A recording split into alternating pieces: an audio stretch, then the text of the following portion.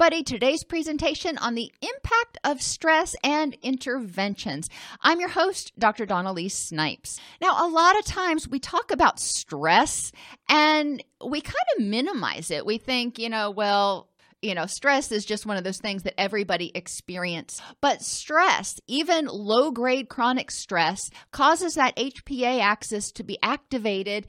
And if it goes on for too long, even low-grade stress can contribute to HPA axis dysregulation and even structural brain changes. So we don't want to minimize stress. Stress is also a predecessor, if you will, to a lot more serious mental health issues, including anxiety, depression, and addiction. So let's look a little bit more closely at stress and see what we can figure out. We're going to define stress, eustress, and distress, identify the impacts, and explore sources of stress and intervention. Stress is anything that requires energy. It's not just distress, and too often we forget that. And we're going to talk about eustress and distress today. Eustress is good stress. Distress, well, we know what that is. Physical, affective, and cognitive distress activate the HPA axis, intensely, and increase cortisol, our stress hormone, glutamate, our major excitatory neurotransmitter, norepinephrine and adrenaline to help us focus and have energy, dopamine to keep us focused and keep us going, keep our motivation high. Thyroxine, which is an hormone from the thyroid gland, and that also helps us with energy. And ultimately, inflammatory cytokines. Remember, when the HPA axis is activated, it gives us the energy and resources to fight or flee. Unfortunately, historically, after someone fights or flees, they often have injuries that need to be repaired. So the system just automatically sends out the inflammatory cytokines to float around the body and see if there's anywhere that they need to focus to increase inflammation to promote recovery. So inflammatory cytokines by themselves are not bad. They are actually, hard workers. They're looking for breakdowns where they need to heal something. It's when they are excessive and persistent that it becomes a problem. When the HPA axis is activated, we have alterations in gonadal hormones, progesterone, estrogen, testosterone, and even oxytocin, if you want to put that in with the gonadal hormones. Serotonin and melatonin. Serotonin, remember, there are different types of receptors. So some of them will go up that help us have a little bit more energy. And then the ones that are supposed to be responsible for down-regulating us may be suppressed. The ones that are responsible for our pain threshold, initially, those may go up because we don't want to focus on pain while we're fighting or fleeing. That's why we don't feel as much pain in the heat of the moment. But afterwards, oh boy. And melatonin. Melatonin is made from serotonin. So if our calming serotonin levels are low, then guess what? We're probably not going to be able to construct enough melatonin. And there's a reduction in GABA, which is our natural anti-anxiety neurochemical. So we see a lot of these things. It makes sense when there's a threat. It's not time to procreate. It's not time to chillax. It's not time to sleep.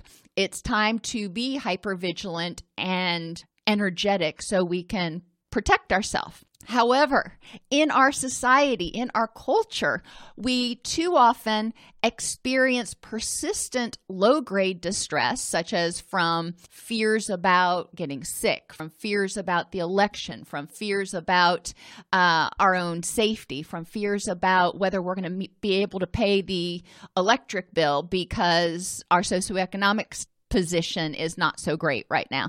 There's a lot of things in life that contribute to low to moderate grade persistent distress. And I encourage you to think about Maslow's hierarchy, and those things that are on the bottom, the lower they are on the pyramid, the more significant they are in terms of promoting a stress response. our foundation. If our foundation is crumbling, the house ain't going to stand.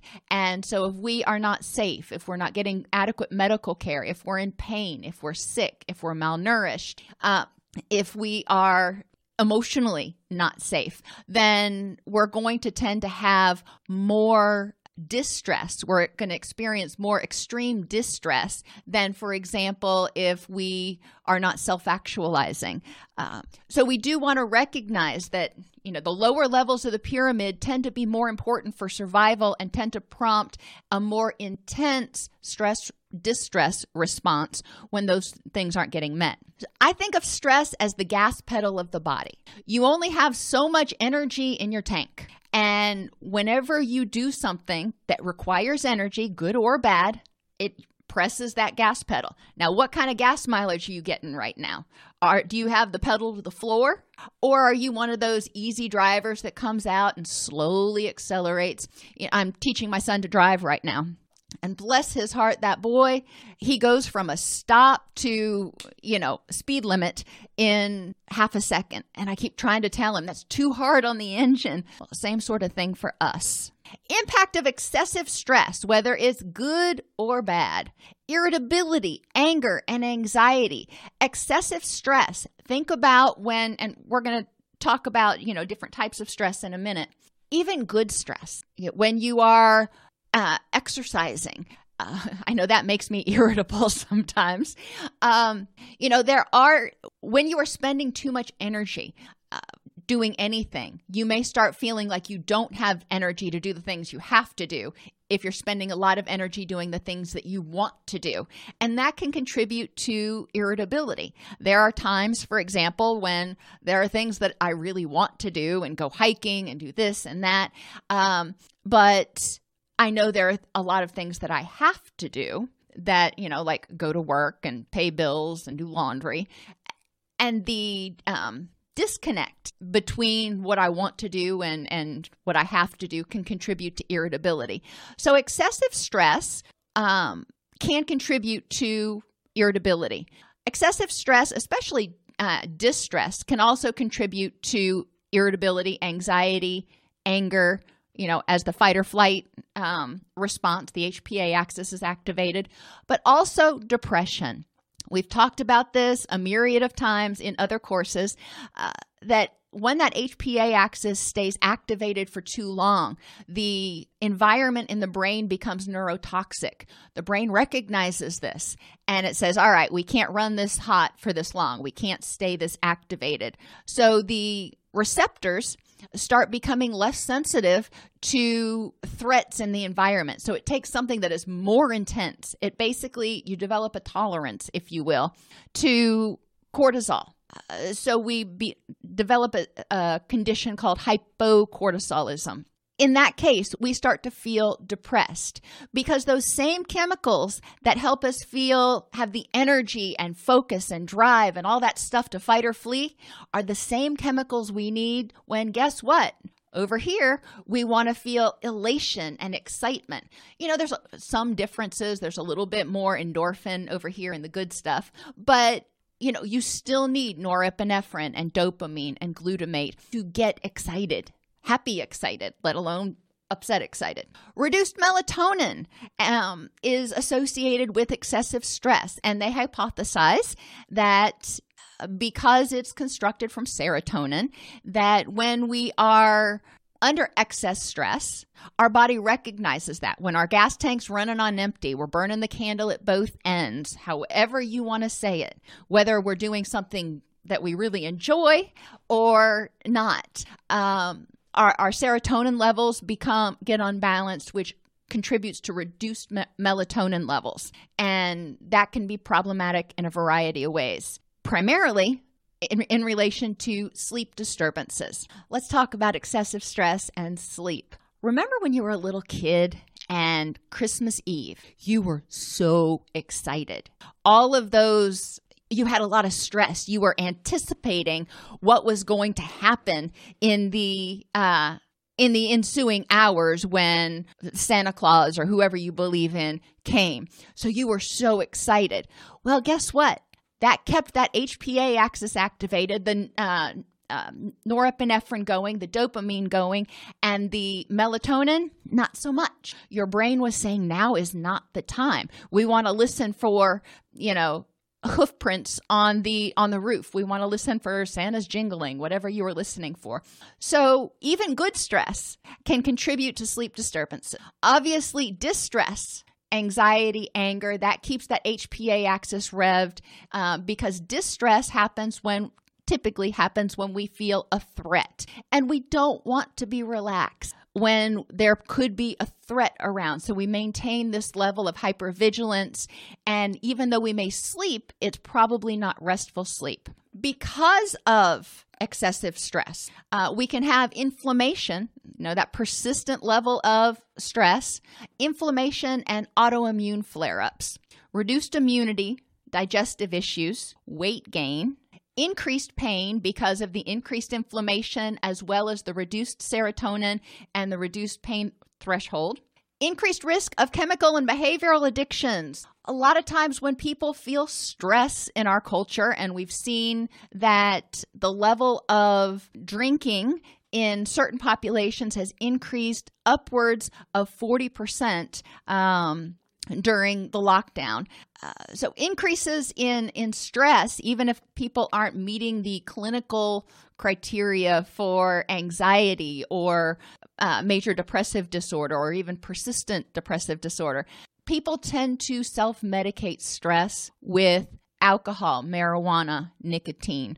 Those tend to be the big ones. Sometimes opioids, if they have them on hand, and all of these can have very deleterious consequences. We have altered cortisol, hormone, and neurotransmitter levels. When we're under stress, we know it alters our thyroid hormone levels, especially when it's persistent. We see the beginnings of hypothyroidism as well as hypocortisolism. We see increases in norepinephrine and glutamate levels. People become infertile when they're stressed. Now, everybody's going to have stress occasionally. What we're talking about is excessive or prolonged stress. And infertility is also one of those side effects because the body says if there's stress out there, guess what? Now is not really the time to procreate. Interestingly enough, stress, especially significant stress, also is associated with preterm delivery.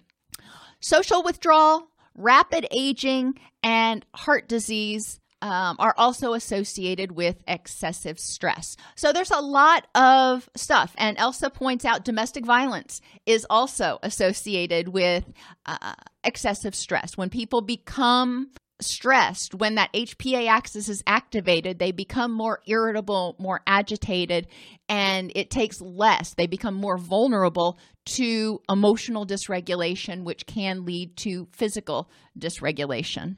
Okay, so let's talk about sources of emotional stress. Distress are things that make you sad, angry, envious, jealous, worried, anxious, overwhelmed, or just ruminating on things. And we want to address these, recognizing that emotions are normal. We need them. They're natural.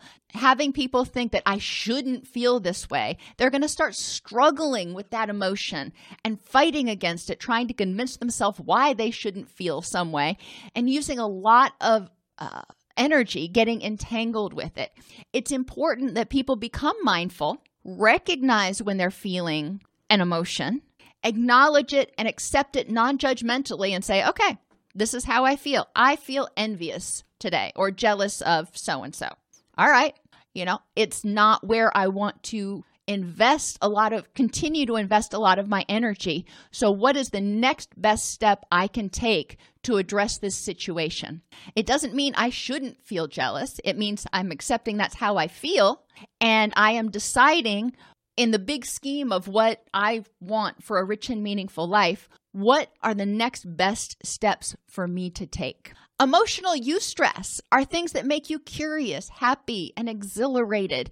And we all can remember, times going to amusement parks or something, or even Christmas or holidays when we were just exhilarated about something. We didn't spend a lot of physical energy necessarily, but at the end of the day, we were plumb exhausted. well, our body was spending a lot of energy being excited, and we need to recognize that.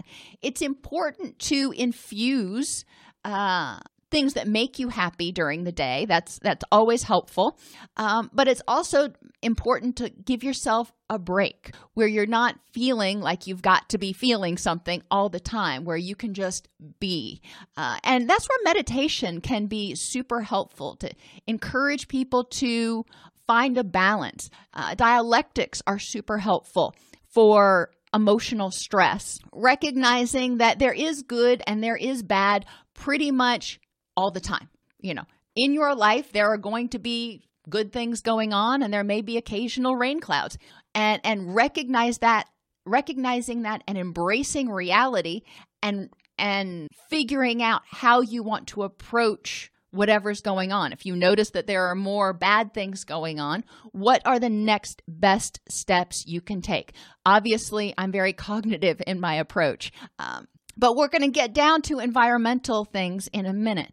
But when we're talking about pure emotion, I'm not talking about other things yet. I'm talking about pure emotions. It's important to think of your emotions. You can think of it like a filter on your selfies. You can make it warmer or colder, I like the analogy of a bath because I have difficulty with those stupid filters. Think of distress as being the hot water and eustress as being the cold water. And you want to have a warm, comfortable bath. You don't want to be scalded. And generally you don't want to be frozen. But recognizing in life, there's always going to be warm water in there. So you're almost never going to be too cold. But it's important to make sure that you're adding in some positive things in order to balance out those neurotransmitters. Cognitive stress, depending on the situation, can be considered distress or eustress. Decision making, for example. Some people are control freaks and they love making decisions, but sometimes decisions are really stressful. Deciding where you're going to go on vacation, not so much. That can be really exciting. Deciding on, how you're going to handle a major life event. And I don't want to get too, depressing here, but that can be extraordinarily, excruciatingly difficult. So decision-making can be challenging. Planning and problem solving. Some people love it. Some people hate it. What do you do with these three things? Decision-making, planning, and problem solving. A lot of times they kind of go together. Depending on the person. If it is something that is difficult, getting social support, getting other people's opinions, getting help with it, asking people, what would you in this situation? Getting information or tutelage from people who've been through similar things. Like if you're planning on going to graduate school, you may not even know where to begin to plan. So reaching out to a mentor can be super helpful. Problem solving, the younger you are, the fewer experiences that you've had. Problem solving, it's important to recognize, what can you do in order to make it something where it's more eustressful, where it's more exciting and challenging instead of oppressive and overwhelming. And part of it is how you approach it cognitively. If you see it as this huge, scary monster coming at you, that is going to evoke a lot of distress and a lot of threat response. If you see it as, and remember, our body gives about 5 times more weight and valence to distressful things. So it's going to be this really huge monster. Eustress, generally our body doesn't give as much weight to it. So it doesn't take as much energy to do things that make us happy, to do things that are enjoyable. My GREs, I remember way back when taking my graduate entrance exams. And, those are tests that you can prepare for, but you can't really study since it's aptitude, not achievement. And I remember, going through the books and everything, but I was always excited to go in and take it to see how well can I do? What can I do this time on it? Instead of seeing it as something overwhelming or oppressive or seeing, catastrophic things happening if I don't do well. And it's important to encourage people to try to look at things as challenges. And that's one of those criteria you remember in hardiness, commitment, control, and challenge. Identifying all the things in your life that you're committed to, identifying the aspects of the situation that you have control over, and viewing it as a challenge instead of a problem. Thinking and learning. Remember, the brain is one of the biggest consumers of blood glucose. So it's important to make sure that our brain is fueled. And it's important to remember that when we start to get sleepy, exhausted, tired, our HPA axis actually will jump into action, dump some cortisol to let our liver increase our blood sugar. A decrease in blood glucose can actually lead to physical stress because we are using so much cognitive energy, if that makes sense. Interpreting things can be stressful, as well as concentrating, like while driving and filtering out extraneous stimuli. Have you ever tried to find somewhere you're lost and you actually turn down the radio as if that's going to help you find it more? Well, it kind of can, because then you're not having to focus as much on filtering out that stimuli. You can focus on your visual sensory input, and you're not having that to filter out the auditory sensory input. But the more input that you have can be stressful. Introverts tend to find it very, very stressful to be in active environments where there's a lot going on around them. It can be overwhelming. Whereas extroverts, we tend to draw energy. That's eustressful for us because it's fascinating. So it depends on the person. And memories and prior experiences can also evoke feelings of happiness and excitement, as well as, sadness and distress. So we do want to recognize that there are good and bad, but no matter what you're thinking about, when you're thinking, when your mind is working, it's using energy. Physical stress, again, can be both eustress or distress. Exercise. If you go in there and you're enjoying it, you're on a hike, it's a wonderful thing, that's probably eustress. And you may be spending energy, but you're not also using a lot of emotional energy, hating being there. I remember going to physical therapy, and physical therapy is painful sometimes. So there was a certain amount of distress, or if you overdo it with exercise, you can feel physical pain. Daily repair and rejuvenation. Your body just does it automatically, but it takes energy. There's a reason that we have what they call a base metabolic rate. It takes energy. It takes calories for our body just to keep our blood pumping, oxygenated, and repair any tissues that have been damaged. Digestion takes energy. Sleep deprivation causes that HPA axis to kick off. Our brain does not like to be sleep deprived. So when we are sleep deprived, the natural reaction of our brain is to say, oh, well, I need to give you an extra boost to help you stay alert during the day, which means it activates the HPA axis, dumps more cortisol and more norepinephrine and blood glucose. We know, or the researchers know, that people with type 2 diabetes, for example, have more difficulty controlling, and it could be type 1 too. I'm only familiar with type 2. Have more difficulty controlling their blood sugar when they are experiencing emotional or physical stress. Nutritional imbalances. If you're getting not enough of a certain vitamin or mineral, or too much, your body knows it. And you may start having cravings, you may start feeling fatigued, but when you're not getting those nutrients, the chemical reactions necessary to keep your gut healthy, to make the hormones or neurotransmitters that fuel the system, they can't be made, or they can't be made in the sufficient amounts. So your body starts feeling a stress. We talked the other day, I guess it was in my daily morning show that I do, we were talking about vitamin D and how vital vitamin D is to so many different aspects of life, from pain management to immunity to mood. And when we, for example, lack vitamin D, we start having significant symptoms of physical distress. Dehydration's the same way because our nerves communicate in a fluid environment. So when there's not enough fluid, guess what? It kind of shorts out the system. Toxins like alcohol, VOCs, which are the crap that's in paint. I don't remember what it stands for. Volatile organic compounds. That's what it is. And tobacco, and other toxins are stressors on the body. The body perceives those as harmful, and then it mounts a response against them, which is a stress. An immune response is a stress response.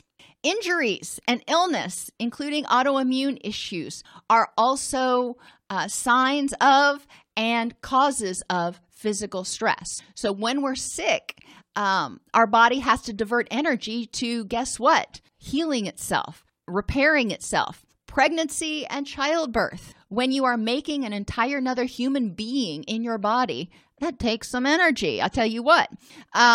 So there are a lot of different things, and pregnancy and childbirth can be one of the most amazing things in the world. I'm not saying it's distress. I'm just saying we need to examine how much energy we actually have and be compassionate with ourselves. If we are, for example, pregnant or injured or recovering from an illness or haven't been eating well, recognizing that our body machine is not probably able to operate at the same level and do everything that we, quote, normally do because it's focused on these aberrations at the moment, these detours, so to speak, and encouraging people to be more cognizant of those things. During the holidays, think about it. And I guess we'll get that down in relationship in a minute. But during the holidays, for example, we are shopping. We are generally interacting with people more. We are often going to holiday parties at our job and those sorts of things. We actually have a lot more time demands. Even though what we're doing, theoretically, we enjoy, it can be extremely exhausting and it's a source of stress. So if you have to go to those holiday parties on Friday night and Saturday night, then recognizing that Sunday your body may need time to recharge, just like you recharge your phone, and the things that you normally do on a Sunday, you may want to pare back to the have-tos instead of the routine stuff because you've spent so much energy.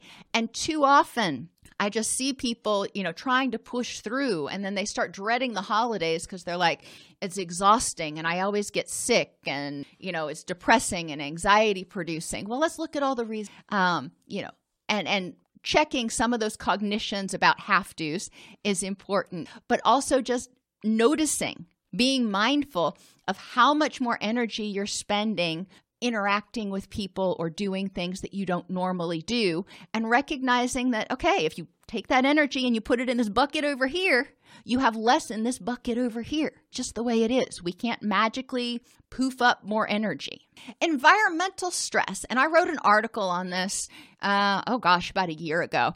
And I found the research to be absolutely fascinating. But they found, for example, I'll start with light.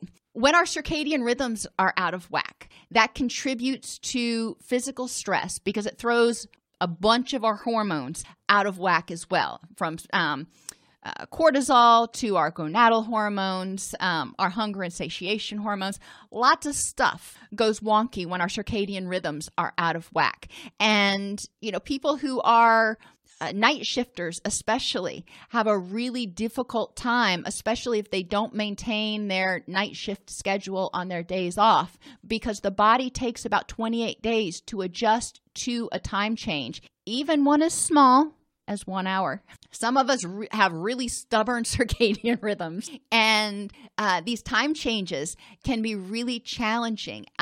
The daylight savings time, but also as the days just naturally get shorter, our bodies have difficulty adjusting. I was talking to some people in the locker room at the gym this morning, and we were all commiserating about how at 6 o'clock last night, we were all ready for bed. It was dark out.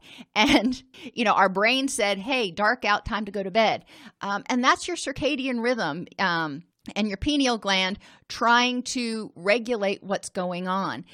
So it's important to pay attention to those things when you have shorter days to make sure that you're spending more bright light time. And again, trying to get out during the day, walking to your car, walking to the grocery store, wherever, periodically. Or not walking to the grocery store, but walking into the grocery store. So you're getting 10 to 15 minutes of passive exposure to the sun every day. That really helps maintain your vitamin D levels and can help a lot maintaining your circadian rhythms as well as mood and immunity. Fluorescent lights can be super, super stressful. Even if the ballast isn't flickering, fluorescent lights are very harsh on your eyes. They can cause a lot of glare, and it can contribute to headaches and neck tension and a variety of other things. When they start to flicker, people who have any type of seizure disorder are at much higher risk of having a seizure when they are exposed to flickering lights. So flickering ballasts, flickering fluorescent lights can be literally physically dangerous for some people.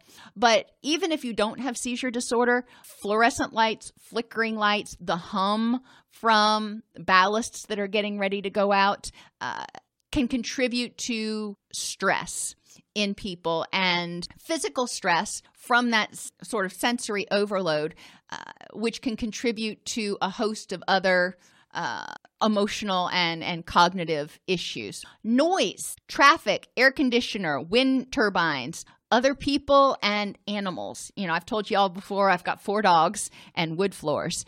So whenever the UPS man comes, I know it. Whenever anybody has the audacity to walk down the street in our neighborhood, I know about it.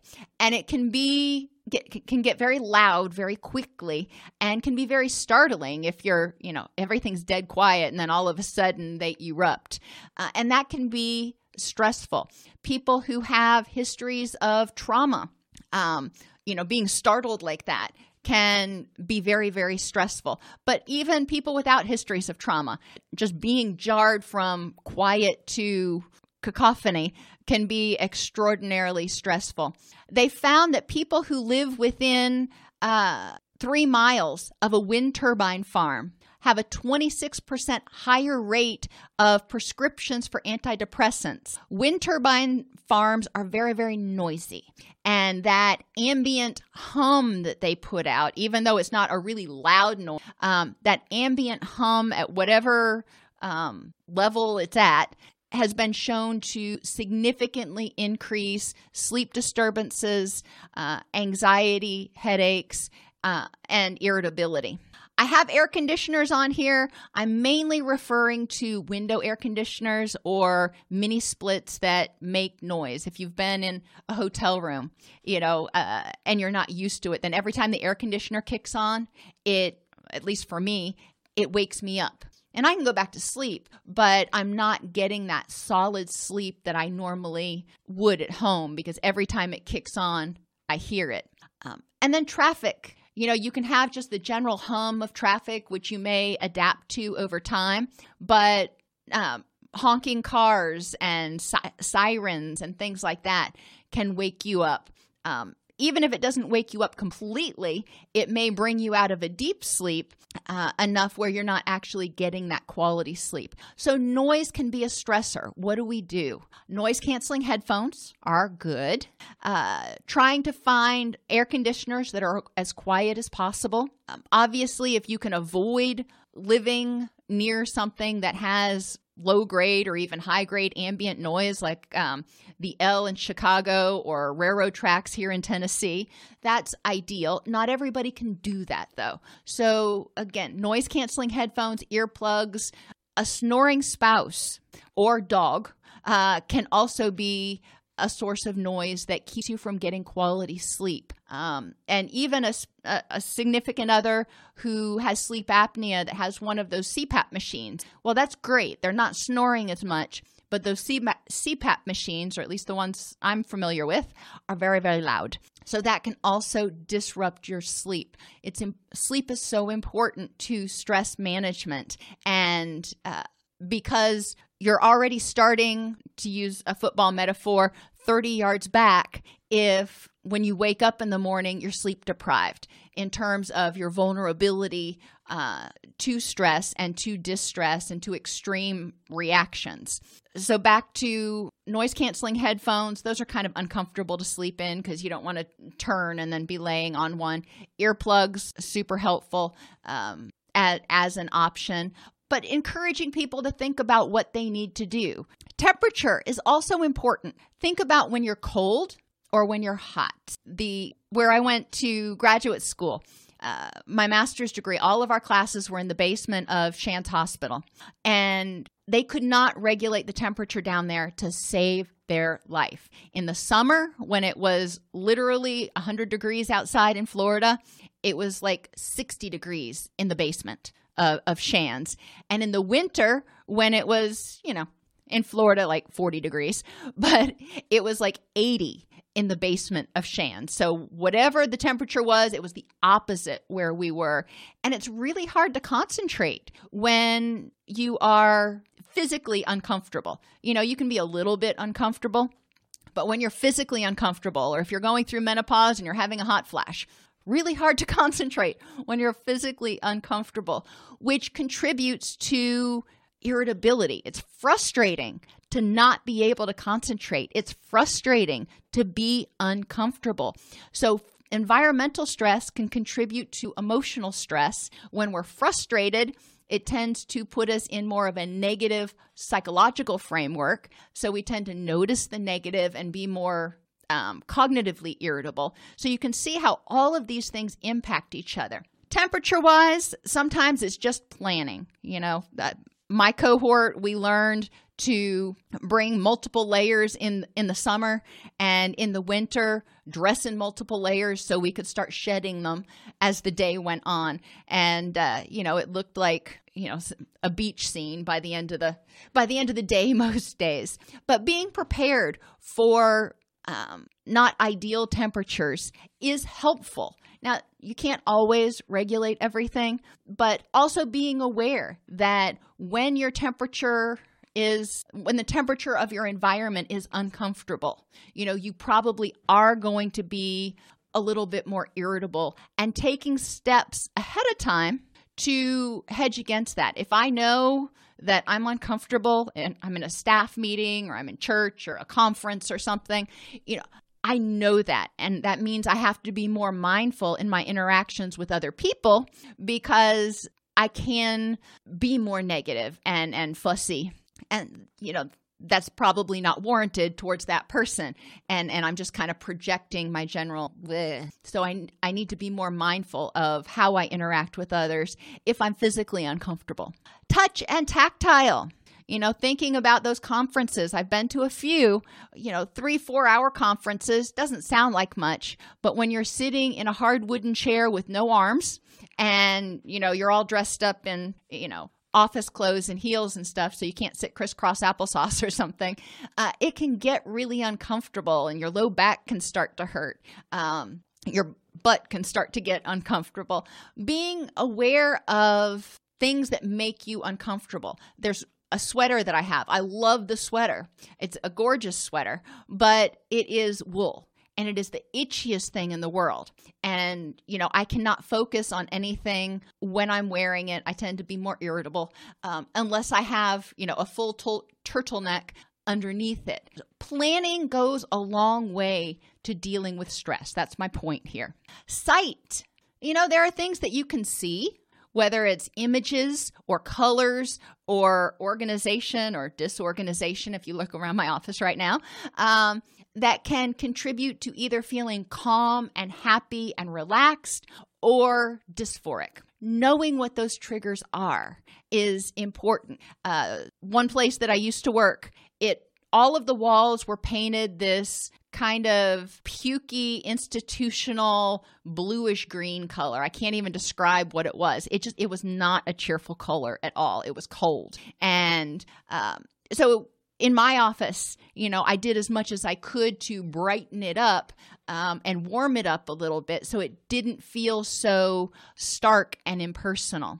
I've been in other places, and whenever I move into a house, one of the first things I almost always do is paint the walls, for me, butter yellow. I love butter yellow. I'm not one that goes with the really bold colors. I'm not quite that brave, but butter yellow just warms up the room. That's me. My stepmother likes pistachio green. Okay, more power to her. That makes her happy. It's a bright kind of yellow-based green. Makes her feel cheerful. But knowing what colors make you feel happy is important, because if you're going to be in an environment, you want to have an energy permeating that environment that supports happiness, even when distressful things are happening. And then smells. Remember, smell is our greatest memory trigger. And there are noxious smells. I don't need to list them. But there are smells you smell and you're like, oh, wow, man.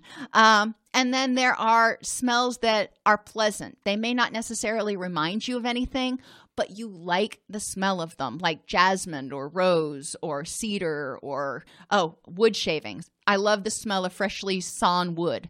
That's just me. But I know some of the smells I like. Are they all essential oil smells? No, of course not. But I know things that, types of smells that I can put in my environment, or things I can expose myself to, that do generate what I call my happy juices. And it's important for people to know those, because they can counteract noxious smells, as well as other environmental or even emotional or cognitive stressors sometimes, with pictures and tactile things and smells even. A lot of times in an emergency rescue kit that I encourage people to have if they've got anxiety, or either they are on the autism spectrum disorder, or they have a child on the autism spectrum disorder.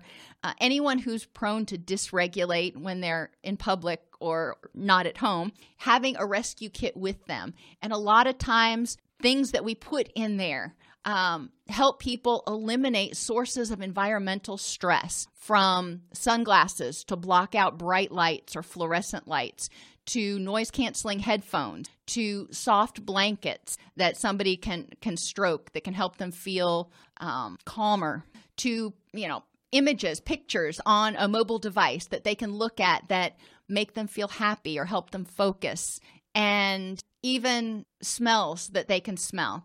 And it doesn't necessarily have to be essential oils. It can be just any old smell. There was a spray. It was white lily and ginger or something, I think, that I used to use all the time when my son was little. And there was just something about that smell that I found very calming. And because I found it calming, I know in reality, because I found it calming, he found it calming. But it got to the point where whenever he would smell it, it would also calm him down.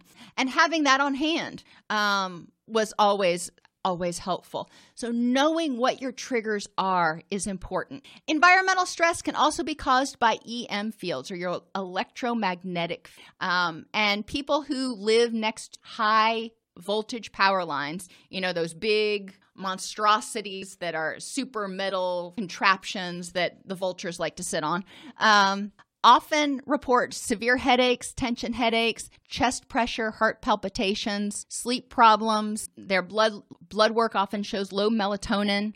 Interestingly enough, sleep apnea, tinnitus, fatigue, memory loss, and redness in the skin with itching, rashes, and tingling on the arms or face. Now, a lot of these symptoms can be traced back to HPA axis hyperactivation and excess levels of cortisol and imbalances in the calming chemicals like serotonin, which can lead to low melatonin. But it's interesting that there is a significant body of research out there that actually does support scientifically the correlation between distance from an EM field and these symptoms. Now, there is also research out there, I will tell you, that disputes it. And, there are obvious reasons why that might happen. So it's important to examine the research and draw your own conclusions about EM fields. But I did want to add it here because it is important to be aware of not only, colors and things that we think about, but EM fields. And we also have, these days, we also have EM fields that emanate from our electronic devices, including our cell phones, the wireless, anything that's Bluetooth, and soon 5G. So being aware that those do send out, different waves in our environment that we're not really sure how they impact the individual, but people who are particularly sensitive may find that it adds physical or emotional stress. Social stress can contribute, social stress can use a lot of energy when we're being empathetic. I mean, that takes energy. We know that if we've been focusing on somebody all day, maybe you had 6 back-to-back sessions, you're exhausted by the end of the day, which kind of goes in with compassion as well. Interaction and communication can also use energy. I mean, positive interaction and communication can be really energizing, but it also takes energy to process all that input and formulate your response. I love having discussions about peer-reviewed research and stuff that can be very exciting and positive for me, or just positive interaction with my kids or my friends. But it also takes energy to do that, to focus on them, to hear, to listen, to process. Conflictual interactions, remember that's distress, so it's going to cause the release of more energy because the brain perceives that as a threat. But conflictual interactions, whether it's with your boss or a colleague or a client, family member, can not only be energy draining because you have to focus on what's being said, but you also have to modulate your emotions during a conflict, control your anger, not give in to your urges to start screaming or something. Conflictual communication usually uses a lot more cognitive, emotional, and physical energy. Recognizing that if you're working in an environment that is highly conflictual, where there's a person or persons that you work with that are highly conflictual, recognizing the toll that takes on your mental health and your energy levels is really important, and figuring out how to address it is also important, whether it's mediation through human resources or just talking to them or setting boundaries, maybe changing offices. Depending on the situation, there are a lot of different options. And sometimes there's no option. So you've got to figure out how you're going to tolerate it so it doesn't suck your energy dry. And then people with attachment or abandonment issues experience a lot of stress in relationships. They experience a lot of stress being hypervigilant, scanning for signs of disapproval, scanning for signs of impending abandonment, and actively using energy to try to garner approval from people. So dealing with attachment and abandonment issues is huge in terms of reducing the energy that people spend and the distress that they experience on a day-to-day basis. Stress is ubiquitous and it comes in many forms. The goal is to reduce distress, to free up energy for eustress, and hopefully still have some left over for anything else that comes along. Like a cell phone battery, we need to use the energy for the apps and activities that are enjoyable, the eustress, and the stuff we got to do. Eliminate or suspend apps that drain your battery as much as possible. I know last week, I almost never do this. It's like the last time I took a week off from the gym was after I had surgery 3 years ago.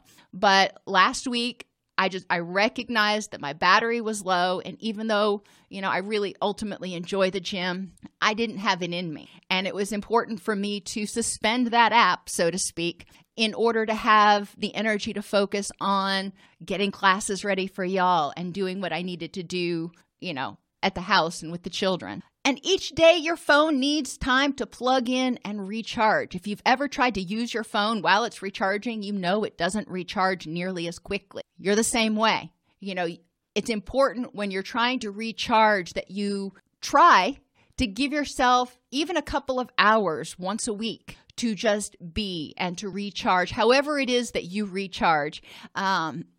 Recognizing that if you're trying to do 6 things at the same time, it's not defeating the purpose, but it's mitigating the effectiveness of that recharge time. If this podcast helps you help your clients or yourself, please support us by purchasing your CEUs at allceus.com or getting your agency to sponsor an episode. A direct link to the on-demand CEUs for this podcast is at allceus.com/podcast CEUs. That's allceus.com/podcast CEUs. To sponsor an episode of Counselor Toolbox and reach over 50,000 clinicians per week, go to allceus.com/sponsor. Thank you.